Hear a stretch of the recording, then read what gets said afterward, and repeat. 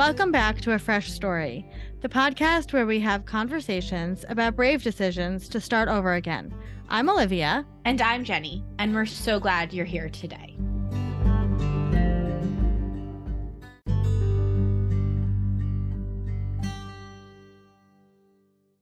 Hello, hello, hello, sister. How are you? I am good.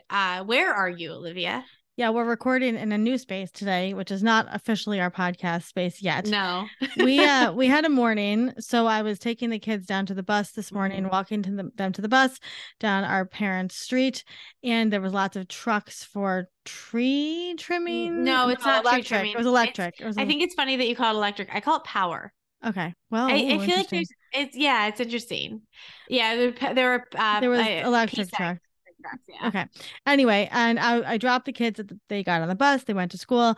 I usually walk in the morning. I was going to do my 2-mile walk, and I walked. What? We usually walk? Yeah, we usually walk in the morning. Well, rude. You weren't there, but I was just saying. Right. I meet you on your walk, and you texted me. They're still out there because they were out there. We'll walk later, right? So I was walking back down the street, and one of the guys from the company looks at me and mumbled something. I had no idea what he mumbled, and I said, "Oh, excuse me," and he said, "Oh, do you know that your power is going to be out from 9 until 1 today?" And I said, "Excuse me." You looked very powerful, so he knew you needed power. I was very nice to him. I said, "Really?" He said, they should have called you to tell you, and they did not. So I put on my, thank God I had taken my ADHD medication. Sometimes I wait till after my walk to do that. Jenny was still getting ready at this point. So before I even told Jenny what was going on. When I heard that we were walking, I figured I took 20 extra minutes. It was 8:20. I know, within those 20 minutes, this whole thing pivoted. So I quickly got a text over to our amazing aunt, who's also a Fresh Starts expert, professional organizer, and she lives in Huntington near us. And I said, "Did you leave for work yet? Can you leave the back door open?" Because she has a beautiful office that we can come work in. She has a beautiful office that features some of the furniture that I had in my home, which I'm so grateful for because it's getting such a great life, you know. And I get to work here, and our pictures of our grandfather are here, which I love. And I'm in her kitchen, right? So because we can't be. So big shout out to our angel of the day, Aunt Leslie, because we had a big podcast interview lined up today with Laura Danger, aka that darn chat. Yeah, and we've both individually been following Laura on TikTok for a year, 2 years now, since TikTok became TikTok. Well, Jenny was on TikTok way before I was. Yeah, well, just the beginning of the pandemic is when I got on it. And here at Fresh Starts, we talk a lot about weaponized incompetence and equity in the home, domestic labor, especially surrounding the divorce, breakup, marriage, family chats. And when, we started watching Laura and everything she was doing, we were like, we need to make this person our best friend. And so we reached out to her to see if she wanted to come on the podcast. And that was a few months ago. And in those last few months, we've become really friendly with her. And so we were very excited to chat with her today. And thank God we had a space to do that in. But we had an amazing conversation with Laura about her pivots, her career pivots, and how she got into the fair play consulting coaching world. And then we really talked a lot about weaponized incompetence and our experience with it and her thoughts on it. And it was a really mind-blowing, eye-opening episode. So I hope you enjoy it. It's kind of a blast in a dark sort of way. And she's fantastic. And she's at the end of the episode has some big news, which we're super excited about for her. But, remember to rate, review, and subscribe to A Fresh Story so that we can keep telling stories and sharing everything. Enjoy, Laura.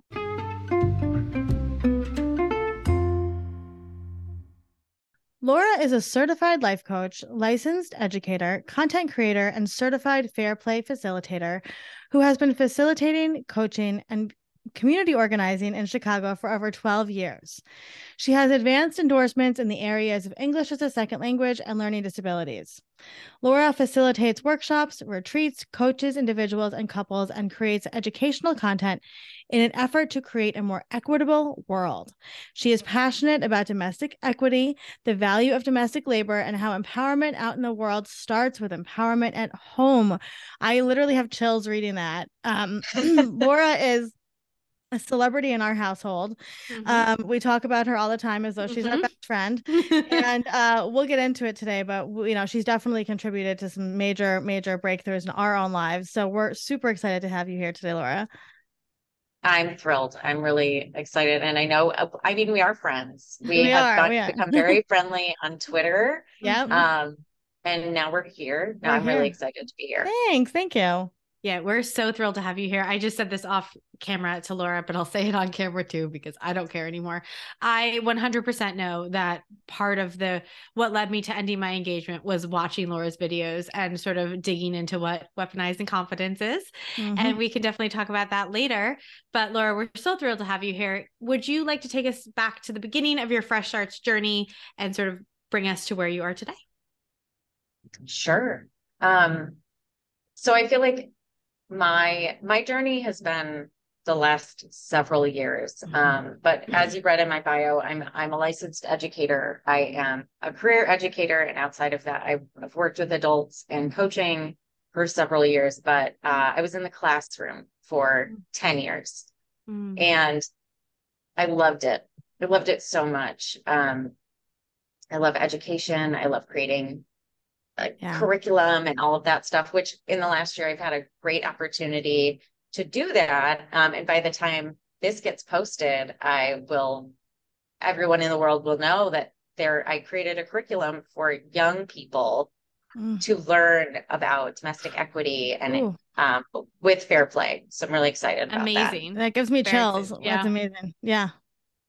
But I would say my fresh start has been it hit rock bottom. I'm sure that's not a unique experience with a lot of people, but I hit rock bottom with my mental health and with burnout. And I have a 6-year-old and a 3-year-old now. But throughout the pandemic, being home and teaching and going to college at night online, and all of it just kind of came to a head. I want to say like fall of 2021. And I was beginning to talk about things like, and I'll give a brief of what fair play is, but please, like domestic equity in my own home for the last several years, so 3 years or so, talking about it very often online and realizing that all of that domestic equity and digging into my own values was all tied together with what I was self-sacrificing, not just at home, but everywhere in my life, friendships, work. And I just kept being like, a little bit of a struggle that makes me good. That's like, I'm valuable. I'm making myself useful and productive and I had so much of my personality and my own value and how I saw myself tied to martyrdom. Yeah. And so as I started getting loud about this, like, I started with me seeing it in friends and trending jokes online and all of this. And then I was like, oh, whoa, this is way deeper. It's a lot. And so I quit my job and now I just like coach change other the world. people. Yeah. And talk loudly about like, and I'm talking to myself when I make these videos. I'm like talking to my past self, my current self, everybody. I'm in it with everyone. Yeah, absolutely. I love that. So how did you find the fair play, everything? And yes, definitely give us like a background on that. Because how did you find yourself from the classroom, background into, because you could have coached, and I mean, you are a certified life coach as well, right? So you could have gone into anything, but this was a very niche topic. So how did you find yourself there? Well, it's interesting because it's niche, but it's not, right? Like it seems niche, right? Like to your point, Laura, like it's niche, but it's everything. It's like you go into this tiny little root and then it's all the under systems of everything we do. Everything. Yeah. So I found fair play and like this world of domestic equity, I want to say September 2019. So I'm like, all of it is the pandemic hitting. Like now I'm like, is it pre-pandemic, post? So a couple of months before we went into lockdown, I had a 6-month-old at home. And the 3-year-old, and I had to get a new job. This is like a horrible aside, but I got laid off while I was 5 days into my maternity leave with my second. Wonderful. So I interviewed for the job that I got 10 days postpartum, like still in the diaper. You know how it goes. Mm-hmm. So I entered into a new work environment the fall of 19, and there's like all these social things you have to navigate, and I'm pumping at work, so I can't even like sit down at lunch and make friends. And Right. it was a big thing. And then I was so stressed out, had no social connections, was like taking work home, rushing home. Somebody's like, hey, you should read this book. And so I got Fair Play, an audio from the library. If anyone wants a copy of it, it's at like every library. Yeah. And I'm driving home, rushing around with all of this chaos in my world. And of course, thinking I'm the most valuable, important, strongest woman in the world. Yep. And the author, who's great, her voice is amazing, is reading to me a list of the mental load. Like she has broken down a household. Most households require it's like 100 tasks. Mm-hmm. And give or take, and 60 if you're just a couple, 40 additional if you have a kid. And she goes through and she's like, okay, most couples think that if you're doing like, hey, can you help out with the groceries? You're getting the groceries from the store. And the person who got the groceries from the store thinks they did the groceries. Right. Or the person who folds the laundry and puts it upstairs thinks they did the laundry. Mm-hmm. And the person who's like, okay, but did I tell you the hamper was full? Did I know what clothes need to be washed? Did I remind you? Did I pick up the stuff around the house? Do I know what size the kids need next? Am I putting them in storage so that I can then pass them off in the free swap group? Mm-hmm. Do I know the allergies, the food preferences? Which store has what? If I have enough time to go to Trader Joe's because it takes a long time to park in those freaking parking spots. Yeah. Yeah. She's reading it in my ears, and I was enraged. Right. Mm-hmm. And it wasn't that I didn't have a husband who was helpful. He was very helpful.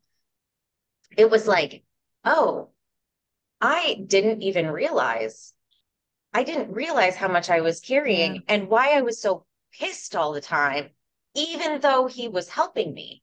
Right. Mm-hmm. So it was like this light bulb moment. And then it was, you have those moments in your life where you're like, oh, I can't go back. Yep. I can't unlearn that. Yep. Yeah. Yeah. We talk a lot here about Joseph Campbell and, the call to action. And we have found that many of the people we have on this show have that moment of call to action, right? And that was your call to action. And I am just going to preface this by there's a good chance I'm going to cry on this episode because everything you say is just, it's so true. And I'm exhausted listening to you list that all of those things, right?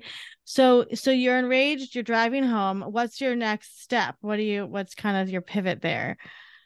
So the book was eye-opening, but I didn't know what to do about it. Right. And I spent the next couple of months, like, I think I brought it up. I came home and I was like, oh, I read this interesting book. But I wasn't ready to like do anything about it. Anyway, it felt like an overwhelming task to introduce. Fair play is a way of talking about that and dividing it. Mm-hmm. So it's not just like get pissed. It's actually this system, communication tool. Right. It's really cool. The first time I brought it up a couple months later, it was a disaster. It was a huge fight. I was ready to like keep score and be mad. I was like attacking. I came in swinging. Right.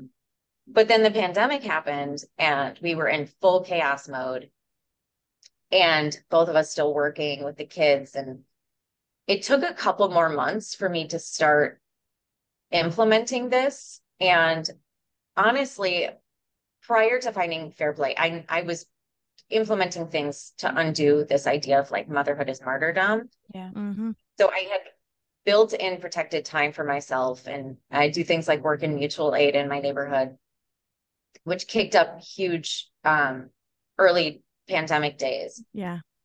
And so I had the tools to communicate like, hey, if I go out for several hours, I could communicate and be like, these are the tasks I would have done while I was gone. And I was able to communicate, I want to not worry. I'm not going to worry about it. You've got this. You're an incredible father. You know how to take care of these kids.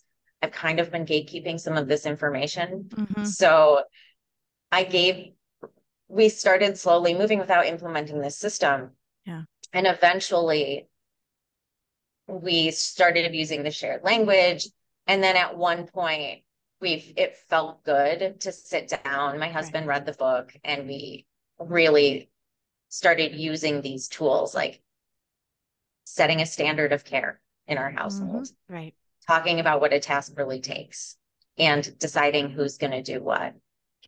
But yeah, even that, I mean, it's still separately, I still got so burnt out that I left my major career. It's amazing to me though, two separate things. I felt for so long like I like to hear that there are men that you can come to them and be like, hey, like, we're not really doing it ideally. And it took you some time and it had to happen sort of organically on your path, but that we're willing to read the book, willing to sit down. And I see these guys on TikTok or whatever, but I don't know if I always totally believe it. And so, I was in, and it's like, at the time, I left my engagement in June 2021.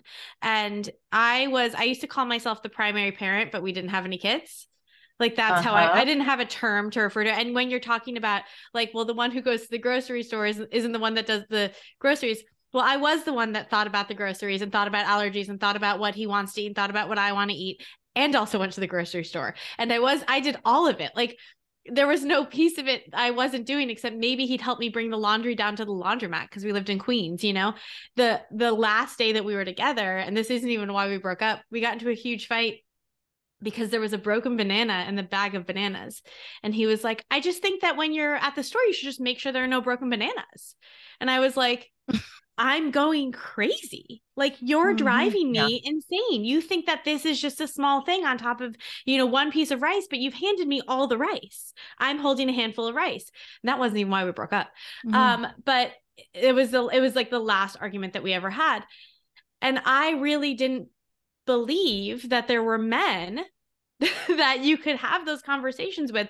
And then on the other side of it, I'm now engaged to a guy who lives in Scotland. He's English and he lives in Scotland, and it's a completely different, I don't know if it's because it's him or if it's because of the cultural thing, but like, we do the laundry together. Like, we collect it together. He puts it in the laundry bath. He does it. I hang it because he hates hanging it, but he makes dinner while I'm hanging it. And those nights he does the dishes. Like, and I didn't know that you could live in equity like that. And it's hard for me sometimes still to like allow him to take over those things, because there is this idea that like womanhood and martyrdom and like femininity and martyrdom and like, I'm your woman, so I should take care of you. And, he comes in, he's like, but I'm your man, so I should take care of you. Like, we should do these things for each other.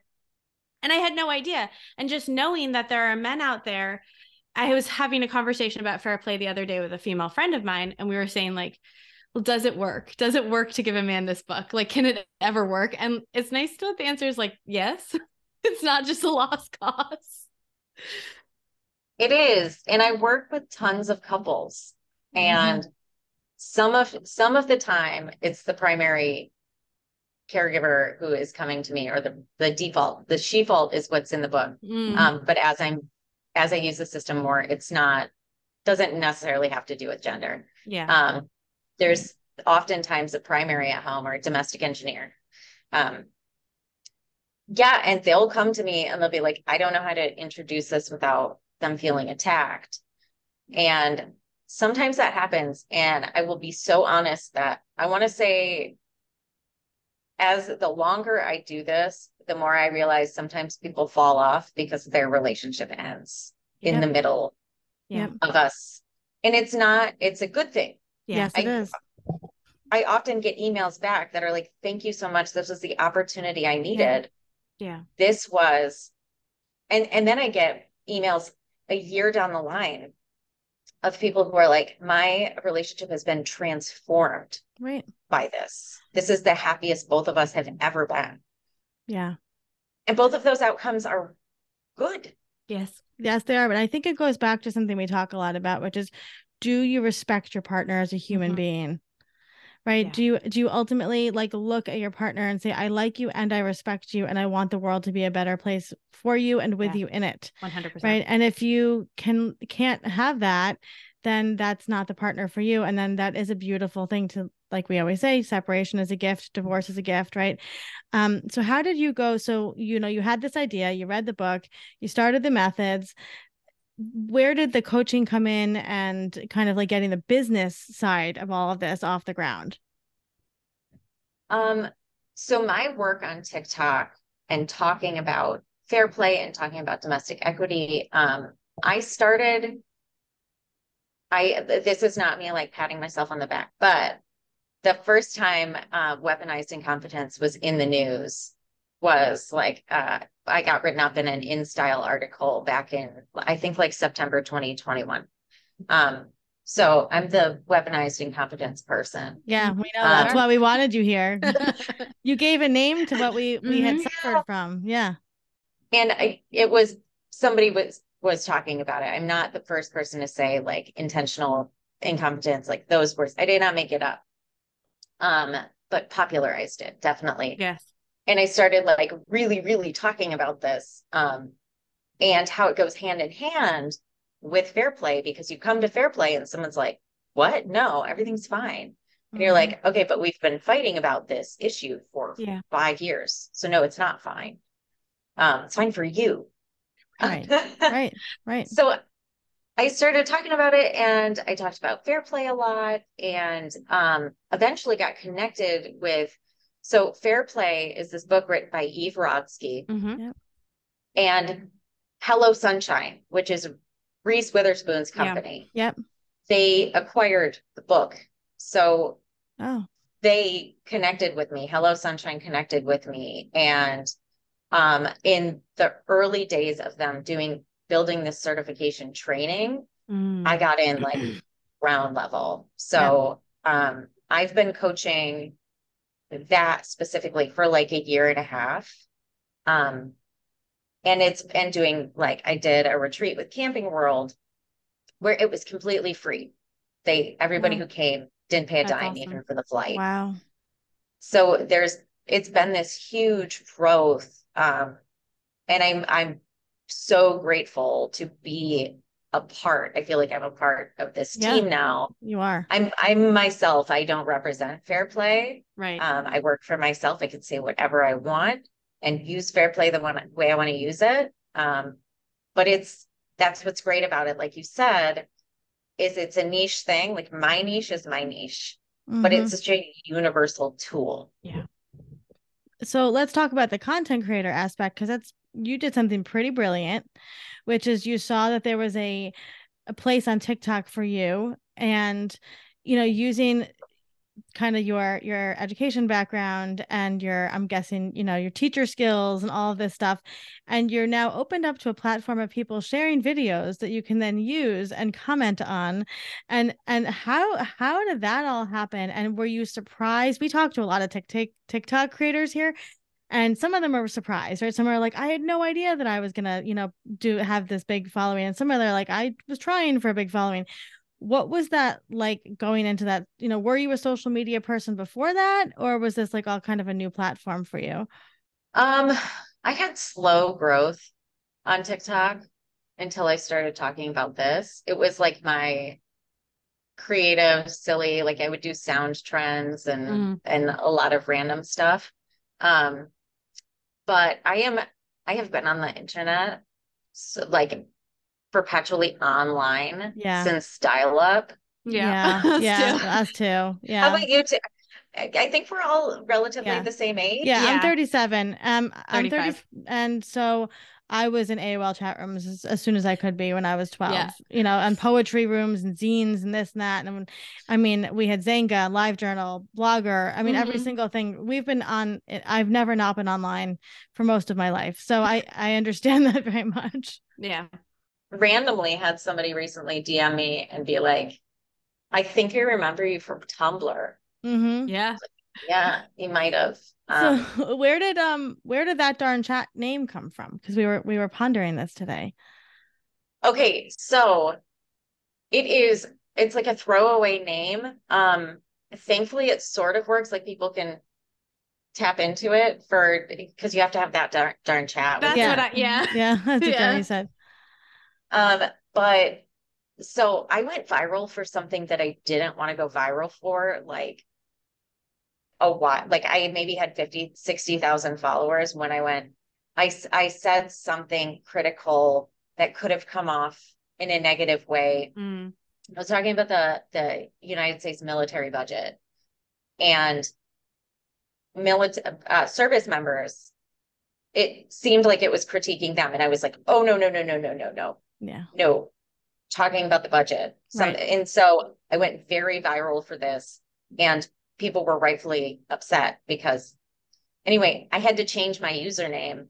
Oh. It used to be like the username that I've used for forever. Okay. It had my name in it, and it was like really easy.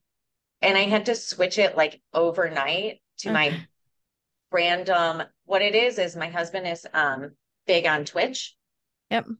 And so I don't stream on Twitch. But I do chat. Okay. So I love the movie That Darn Cat. It was a play on That Darn Cat, Yeah. but I'm only ever a chat. That's it. That's the story. And I that's love what that. happens. And then you get famous and you're associated with that name for the rest of your life. I was also, Right. and I was thinking too, when you darn something, you fix it, right? When you, right? When you mend You it. mend it. Yeah. So I was like, maybe there's like a play there. I don't know. I'm going to go with that. That's what I'm going to say next Yes, time. that is my answer. So what has it been like, having this big platform? Do you plan out content? I know you do some sponsored stuff too. Do you have a strategy, or do you kind of just like roll with things?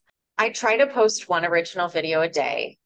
I used to have a lot more time. When I left my job, I would do multiple videos a day because that was I was just like healing and trying to get out of burnout mode, and it was a creative outlet. Yeah.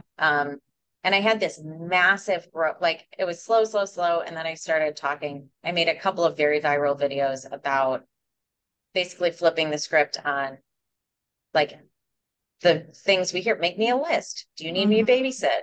Stuff like that.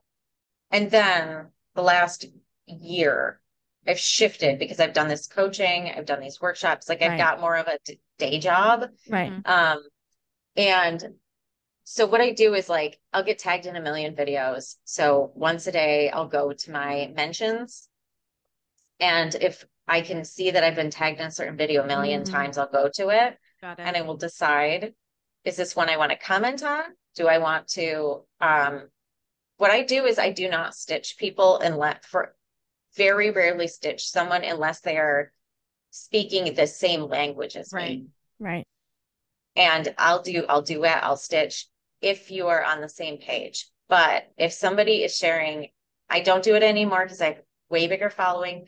Someone is sharing something vulnerable, I don't want them to get negative attention. People go to their comments and they're like, divorce, leave them. Yeah. But if it's somebody making a blatant misogynistic joke, right, I do not feel bad. Nope. I will pull their video. Sometimes I'll block their name out so that they don't get flooded. Yeah. But I will use it. And I try my best not to make it about the person who made the video. Yeah. Right. Unless they have, again, proven themselves to over and over build. Yes. If they have built their platform on misogyny, I don't feel bad. No. And they're fair game. But if somebody does like a one-off joke and it's not their normal content, I'll do my best to be like, either do a joke back at them, right, or use it as an example of a broader social norm. Right. You're shining a light. You're saying like, this is what we need to talk about. Yeah. Yeah. Do you get a lot of people finding you for counseling and coaching via TikTok? Yes. Pretty much all of the coaching, and like I've done corporate workshops and things like that. All of that stuff is organic from, I want to say most of it is from Instagram, because my TikTok I post way more videos on TikTok, and I only cross post onto Instagram if it's, I I want to say more accessible. Mm-hmm.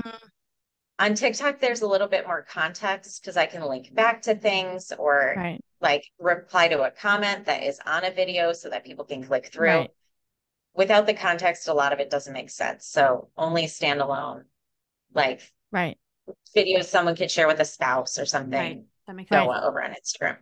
So go ahead, Jenny. Your question? No, I was just saying, like, Olivia and I talk a lot about how once you have a platform, you have to be intentional about it and thoughtful about, all these things. And I want to give kudos for like how thoughtful you're being. I see how careful you are and I see how thoughtful you are and it's working. Yeah. I appreciate that. And I misstep. So we all do. It can be rough. I've definitely pulled. I'm much better about it today, but I've had to pull plenty of videos. Yeah. And one thing that I have struggled with is a couple of videos. If it's a part of a pattern and if it's intentional, definitely come off as abuse. Mm-hmm. So I have had some people comment to me, like, if you're not naming it, if you're not calling it abuse, you're doing a disservice to people. Yeah. So I've spent the last several months trying to figure out like how to be mindful of that. And I usually add that caveat, like, first of all, we have no context, but if this is, if you relate to this, if this is, or I'll add it in the caption, like, the kid is neglected, but it's also like, okay, I have 2 children. I have 100% had a kid go into the kitchen and get something that they shouldn't have gotten. And then I'm like panicked. Right. Stuff sometimes happens. It doesn't mean I'm neglecting. It's hard too when you're one person. I wonder, like, Olivia and I have our publicist who are completely obsessed with. Her name is Beth. And she's the one who like kind of every once in a while will be like, hey, back over here. And I think that like when you're a solopreneur and you're kind of judging things on your own, sometimes it definitely can be hard to not have that sounding board. Is there anybody that you sort of communicate with on that level? Like, yeah. Do you have a community of people that you work with in this, like the coaching industry or the content creation industry? Yeah, I have a variety. I have fellow Fair Play facilitators. We're a whole group. So there's therapists, there's a pelvic floor therapist, there's a divorce lawyer, there's I love all sorts of awesome people. And so we will come together at least once a month and like case study it, be like, should I have done something different here? With content creation, I have a group of content creators that I meet with on a regular basis and we talk. It's gone away from strategy and now and more just like friendship. But I have close friends who also make content in the same realm. It's a cool community. There's as we were sort of mentioning earlier, like there are some men in this sphere right now who are really taking this seriously and being really honest out loud about what's going on. One thing that I have said, and I really hesitated to say this out loud, but on TikTok, there's a forward facing content. And then if you follow someone back, there's like a behind the scenes, like friends only. Yeah. And there's a creator who I get tagged in his stuff where there's something off about it. There's, something really bugs me about what he makes. And some people love it. Some people are learning from it. So I'm not going to touch it. But I looked at my friends only. He's not following anybody that I follow. And I was like, if you're not connected to the domestic equity and partnership realm, something's really off. Yeah. So I mentioned it and I was like, I'm going to be honest. I have a lot of men friends who are in this world. If your content is marketed toward women and you are showing off how good of a partner you are, why? What's the agenda there? Just so you know, like I want you to sit with that question. Are you benefiting directly from shitty men? Yep. What a great question that is. That's off after that. And that's media literacy, right? That goes back to media literacy. That goes back to using your intuition, right? You're looking at this going, something feels a little off here.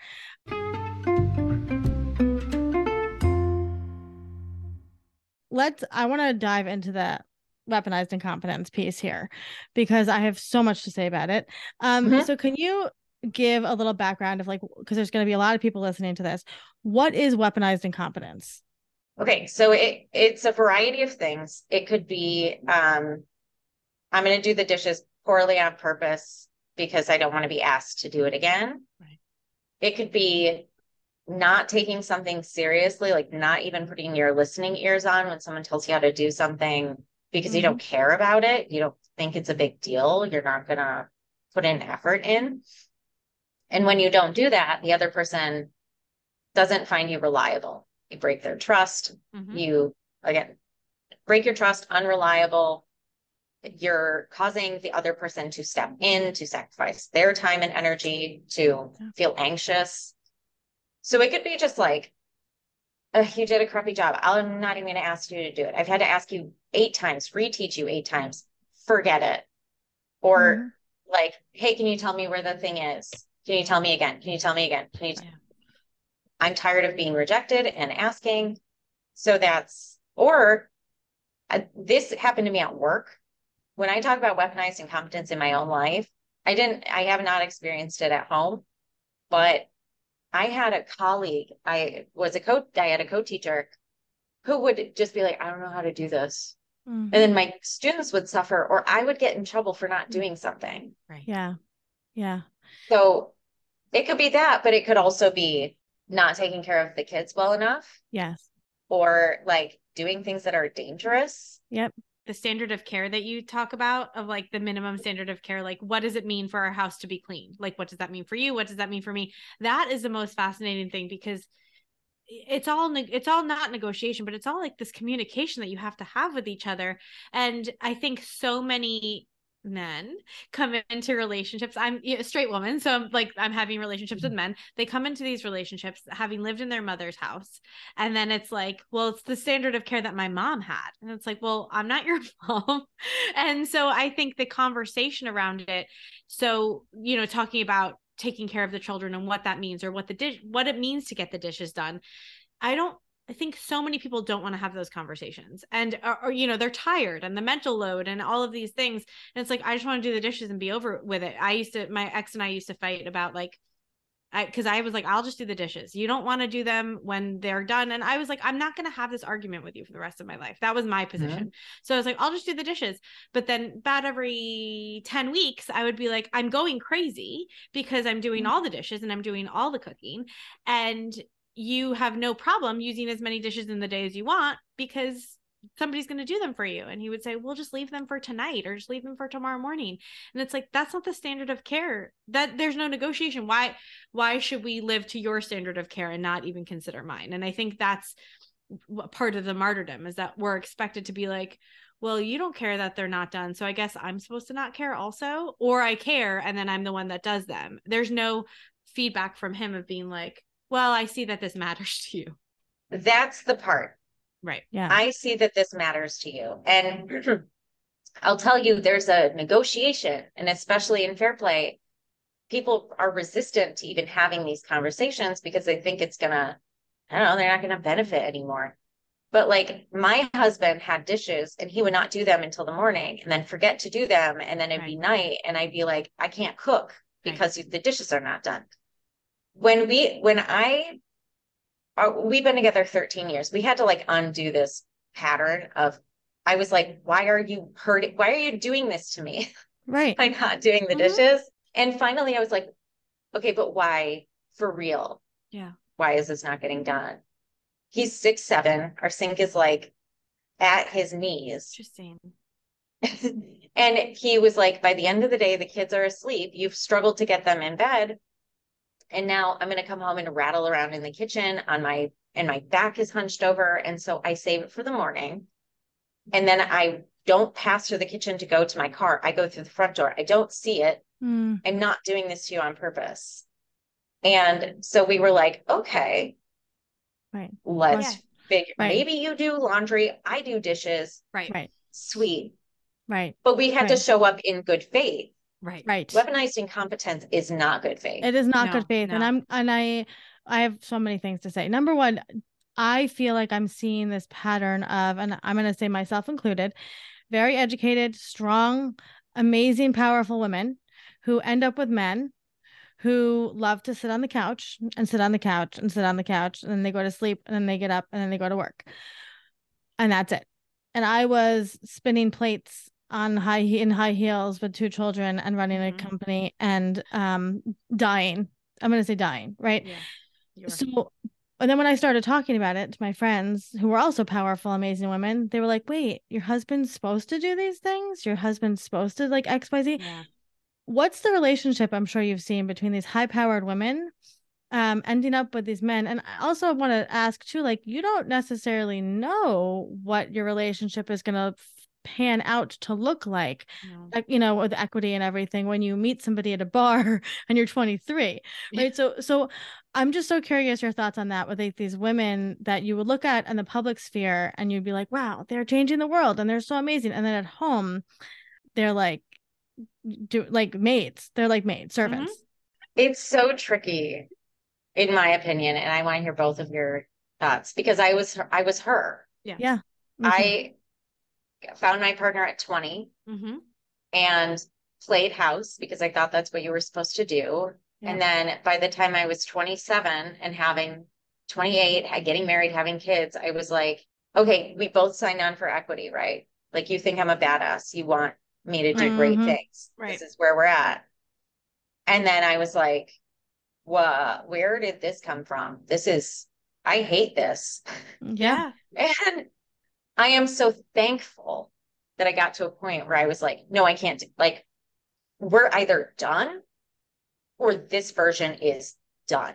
Right. And he was like, this version is done. Right. Something had to die though, right? Something had to, and there was probably a grieving process about the relationship that you had.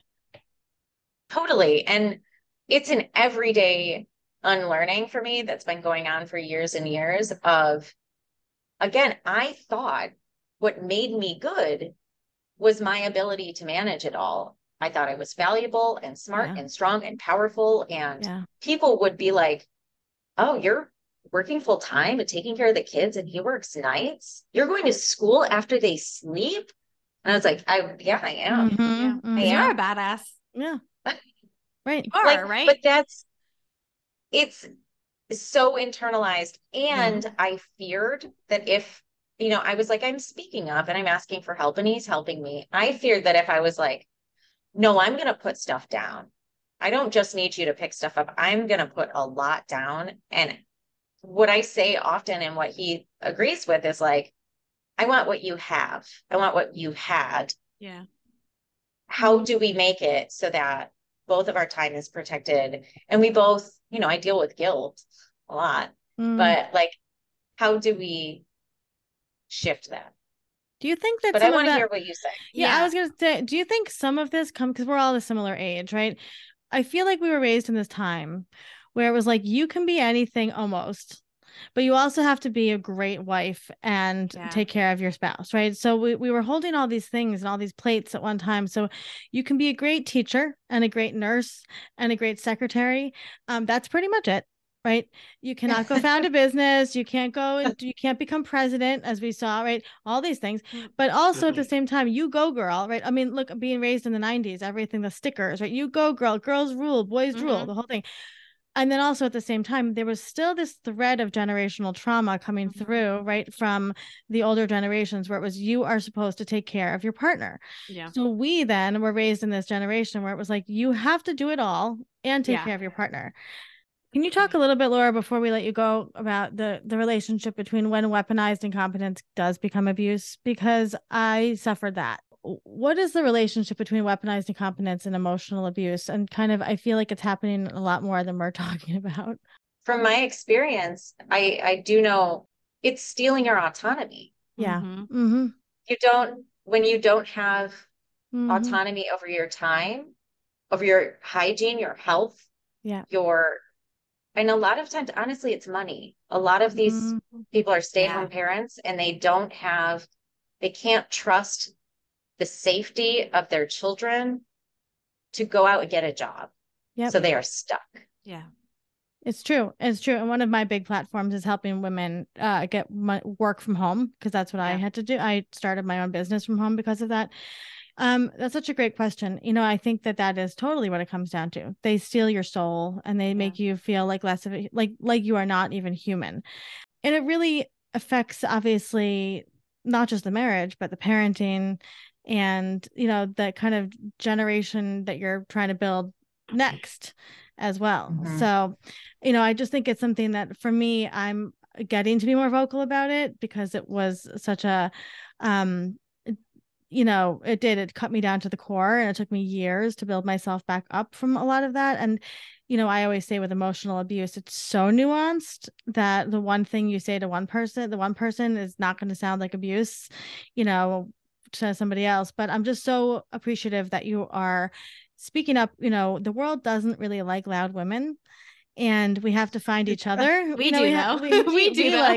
We have to find each other, and we have to stick together to really change the world, because there's a lot of people who don't think that women should still have the things that they have. And so if somebody is like looking to kind of go through a life change, maybe leave their job, or have some sort of pivot, what would be words of advice that you would give to them?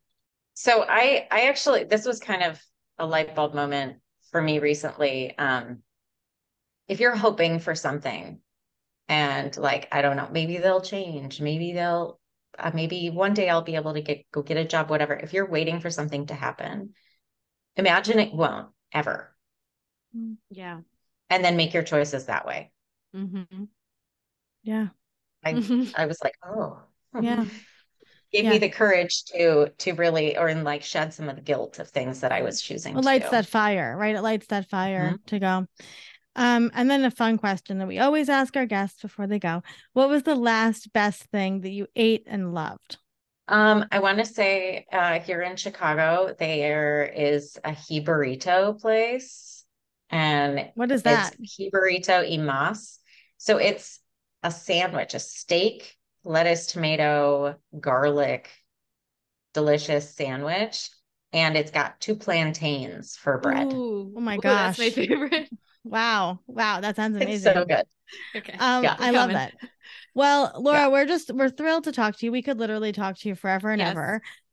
What's coming up next for you? What's 2023 look like for Laura and That Darn Chat? Well, I'm very excited about it. I'm writing a book. I was gonna ask. I knew it. I had a feeling. I knew. Yes, that's very exciting. That's the big project. I've got several months to write it, but it's time consuming and exciting and fulfilling, and congratulations. So, forthcoming book. Well, we're so excited to support you in that. Well, thank you for being here today and, being vulnerable and honest and sharing everything. And more importantly, thank you for changing the world, literally, in what you're doing, and for using your voice for good, and for helping women see that they don't have to settle and that there's another way. So keep up the amazing work. And we're really proud to call you friends. Thank you so much.